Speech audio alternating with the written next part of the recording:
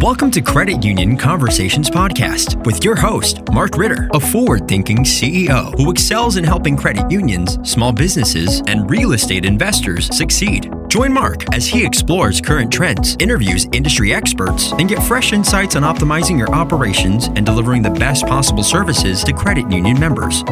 Hello, everyone. This is Mark Ritter, your host of Credit Union Conversations. I am the CEO of MBFS in my day job when I'm not a podcast host. And for those of you who don't know, we help out credit unions with a whole bunch of back office for support for business lending and really help people effectively serve business members. And we also provide origination and participation services. And we would love to talk to your credit union about helping you out. Or if you know a credit union that we could work with, feel free to refer us or shoot me a message. So today's one of those episodes where it's solo. And for those of you who've never done any type of recording, it is much, much harder for me when I'm a solo show because I don't have that sidekick to bounce ideas off and have a conversation. But it's a solo show because I wanted to do a little bit of introspective thought on the credit union business, on where we're at in today and where I think we've been in moving forward. So some of you might agree with me, some of you might disagree with me, and I'd love to hear your thoughts on where you think I'm off base. I'm going to try to dig into the credit union space because if you've listened to any of my interviews that I do on other shows or the talks, you know, I love credit unions and I love what we do, and I think we do a really good job. But we're not perfect. You know, some areas we are really strong. Some areas we could use some improvements on. We're a big organization and there's a lot of credit unions. And sometimes when people ask me about credit unions, I say, well, it depends on who you're talking to. But, I'm going to go through grading the credit unions. And there's a couple different ways that I could have looked at it. And I really went to what's used as the cooperative principles, the credit union cooperative principles. All the major trade organizations in our space use these same principles to talk about who we are as an organization. And sometimes I think we forget about some of these. Some of them, I think we kind of wink and nod, and some of them are really important. So I'm going to go through each of it used to be 7. Now it is 8 cooperative principles. I'm going to give us a grade, and I'm going to give you some thoughts on where I think we are as an industry. And I'm sure for each one of these, there are credit unions that really excel. And I'm sure there are credit unions that really stink it up. But I'm going to try to give you overall what I think, and we'll move on from there. So, I titled this show Credit Union Conversations because I didn't want it to be all fluff. I want to actually have talks and say some things that might be a little bit offline, and where we can talk about it as an industry and have some open and honest communications. So thanks for indulging me today. And the first credit union cooperative principle that we're going to work with is voluntary and open membership. And if you read, I'm going to read the literature here for a minute, and it says credit unions are voluntary, not-for-profit financial cooperatives offering services for people willing to accept the responsibilities and benefits of membership, and there's a few more pieces. And my grade for the credit union industry on this particular one is an absolute A+. What I can think of going back to my father when he had a credit union membership at the factory that he worked at. And it was a true corner of the factory credit union. Much like anybody who's been around the industry for a while, it was blank factory Federal Credit Union. And if you worked at that employee base, you could join. And if you weren't, you didn't have an account there. And I think with the field of membership regulations and the expansions of community net charters, and also the employer groups where you really see most credit unions, let's be honest, if they're larger and they're employer group based, they have associations that anybody can join. I always tell people if you're driving past a credit union in your hometown, there's probably about a 98% chance that you could go in and open up an account. Where it wasn't always like that. And I think more options is good for people. I sometimes will see some old timers, and I use that term lovingly, old timers say, well, it's not like it used to be where everybody just had one credit union account, but that's where you applied for, and that's where you had. And to me, that's a good thing. I like competition. I like people being able to choose credit unions. I think I think more options is better for people. So overall, for voluntary and open membership, I love where we're at in the industry. A+, let's keep moving ahead. Now, I'm going to get a little bit tougher on our business. The next principle is democratic member control. Almost everybody has this on their website. We talk about it. Credit union and the literature here says credit unions are democratic organizations owned and controlled by their member. Each member gets one vote, no matter their financial status, to help make the organization's policies and decisions. So this one, unfortunately, I'm going to give our industry a D. I think this could be the biggest saver and benefit to our industry to move forward, to get people involved. But unfortunately, I think day to day and credit union to credit union, this is probably where we do the poorest job. And it's an interesting phenomenon because the smaller the credit union, I tend to see more involvement by members and board.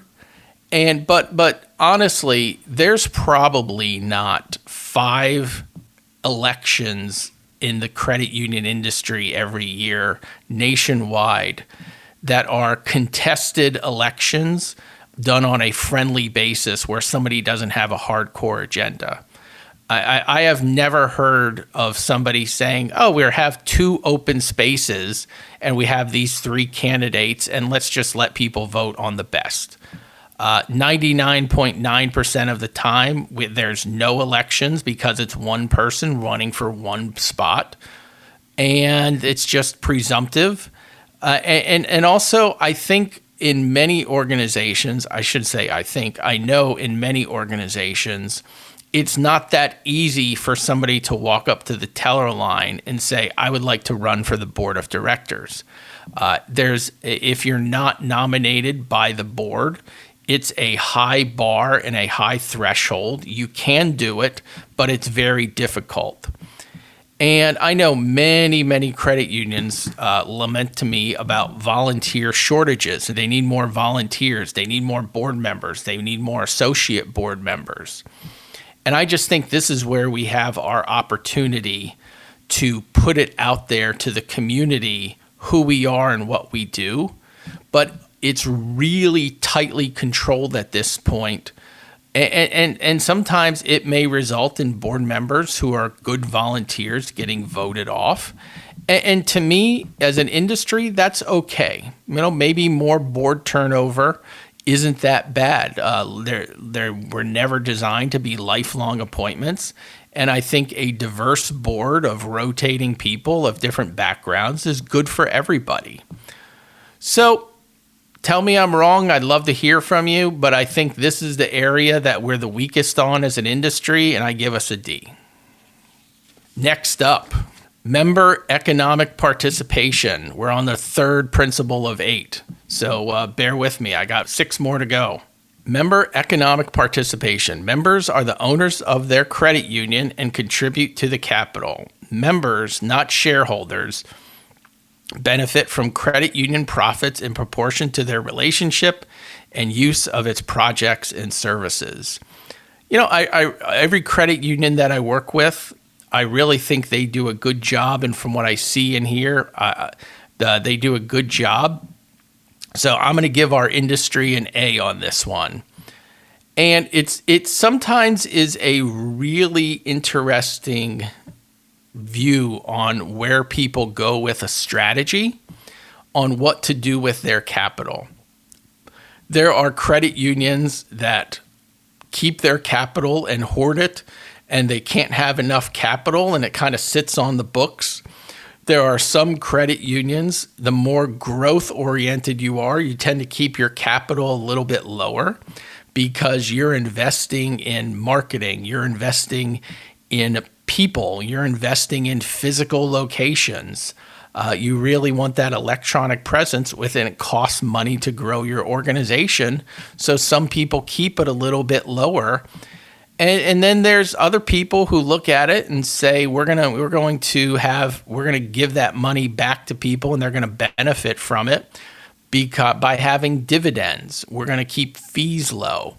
I know a large credit union here in Pennsylvania, they went on an initiative to get rid of every fee they possibly could.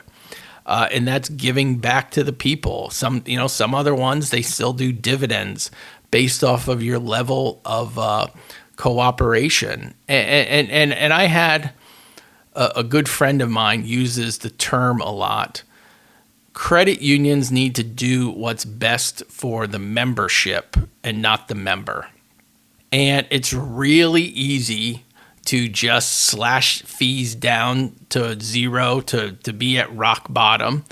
But we're a cooperative, and that means everybody has to contribute and cooperate and work together. And that sometimes is paying fees. We can't expect something for nothing, particularly when it's a good value service. Do I wish I could get a mortgage with no fees and never pay for anything? Yeah, that's great. But it's not fair to the people who don't get a mortgage. But all in all, I really think member economic participation and keeping people together is one of these things that we've historically done well. And it's going to continue down that path of doing well. I don't see. I think sometimes if you're an executive and you steer too far off of that path, is where you end up in the unemployment line. So I'm glad to hear about that. Next up, number 4, autonomy and independence as the credit union cooperative principles. And this reads as credit unions are independent, self-reliant organizations controlled by their member owners, not outside stockholders. When making business deals or raising money, credit unions never compromise their autonomy or democratic member control. This one, I'm sort of in the middle. I went back and forth. I'm going to give us as an industry a B. But I also think it's sliding a little bit, and we have to be conscious of where we are as an industry with our autonomy and independence, because the world is shifting, and I see fintechs rising. I see third parties rising who can control the process a lot more. It used to be if you wanted a car, you went down to the credit union, you got a car loan, you took it to the dealership and moved on. And the credit union was the supplier of the loan with their money and the distributor of the loan with the paperwork. Well, heck, now 90% of auto loans are written at the dealership. So that's not the same. That auto dealership has control over where the loan goes and can heavily influence where it goes. When you buy a home, I just had a friend of mine tell me, I bought a home, we have a contract, and the realtor said I should go here to this mortgage person to get our mortgage. And we see it online every day with fintechs and third parties driving who's getting loans where. So I really see us, we are independent organizations. We are run, but really those outside of the industry are heavily influencing what we do. And sometimes that's good, and sometimes I really wince. So I'm not going to give us an A. I'm not going to say we're failing, but I think a B grade is appropriate, and I think it's something that we really have to watch out for as an institution to make sure we're doing what's best for our membership, we're doing what's best for people, and we're also doing what's best for the organization.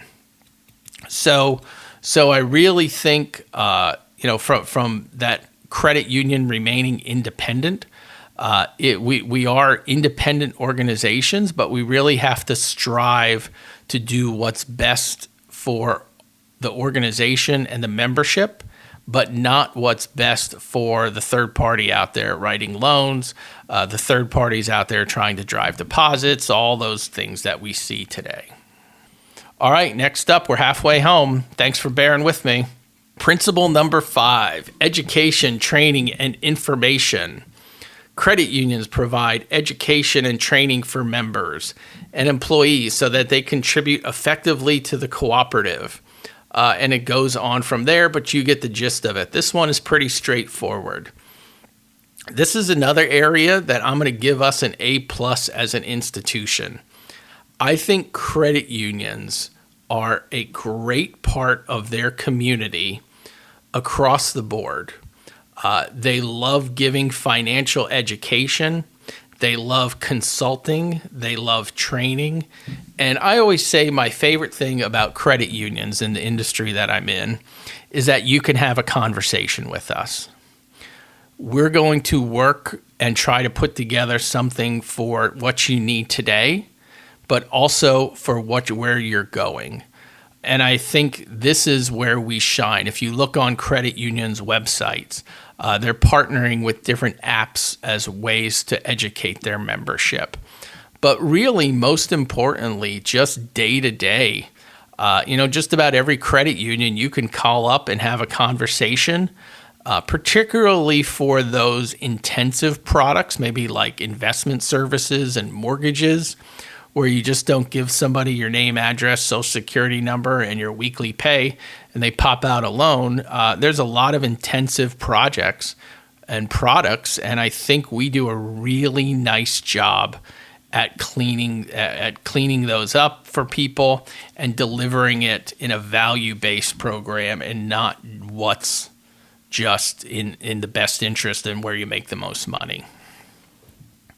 All right, we're on number 6 of 8. Cooperation among cooperatives. This is my favorite piece because this is the industry that I'm in. Credit unions serve their members most effectively and strengthen the cooperative principle by working with other cooperatives throughout state, local, regional, national, and international structures. I'm going to give us a B+ on this because I think there's probably not much of a middle ground. I think some places are A+++, and some places they're graded as a failing grade. And sometimes you're not in the middle too much. And it really, I've seen credit unions that they look at credit unions as just competition among one another. And as our industry has grown and we get new people in our business, and I'll say it, they come from the banking space. That's how they tend to look at the industry as a new person and say, oh, I can't believe why would I want to work with this person down the street or in the next marketplace over? There's a lot of value in credit unions working together, and that the best model for that is the QSO model that I'm a part of. We have companies that are owned by credit unions where they can deliver better, faster, stronger services working together than they could individually. And those the new folks who maybe are a little more resistant to that, it's a deterrent, and I hope we don't continue to see most of that. One of my mentors at Members First, Bob Marquette, he told me, he goes, Mark, when another credit union comes in here, we're an open book and they can walk out with anything they want. And I have taken that with me today, is that we really are much better off when everybody succeeds and everybody is working together. And two organizations that I wanted to push out as just shining examples are Inclusive. Inclusive does a tremendous job of bringing smaller credit unions, and particularly CDFIs or maybe credit unions that work in some disadvantaged marketplaces together. But also NACUSO, the National Association of CUSOs. Their organizations bring together all the CUSOs and credit unions working together. And if you're on the edge of, do I work with other credit unions? Yes, absolutely. We can all succeed and make a lot more money, and we can be a lot more successful services to the memberships and to the communities working together than we could individually. But like I said, it's very interesting because, the largest credit union or the second largest, they flop back and forth, they don't work with anybody and they've been pretty successful.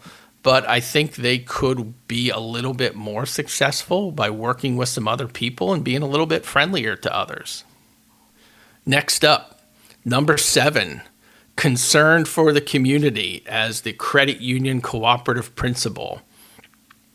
This is defined as, while focusing on members' needs, credit unions work for the sustainable development of communities, including people of modest means, through policies developed and accepted by the members. I'm going to give us, this is the one area that I'm punting, and I'm going to give us a grade of incomplete, because I still think we need to work better and determine where we're going. And it's not necessarily a bad thing. Credit unions, I find, tend to be heavily involved in their regions, in their marketplaces.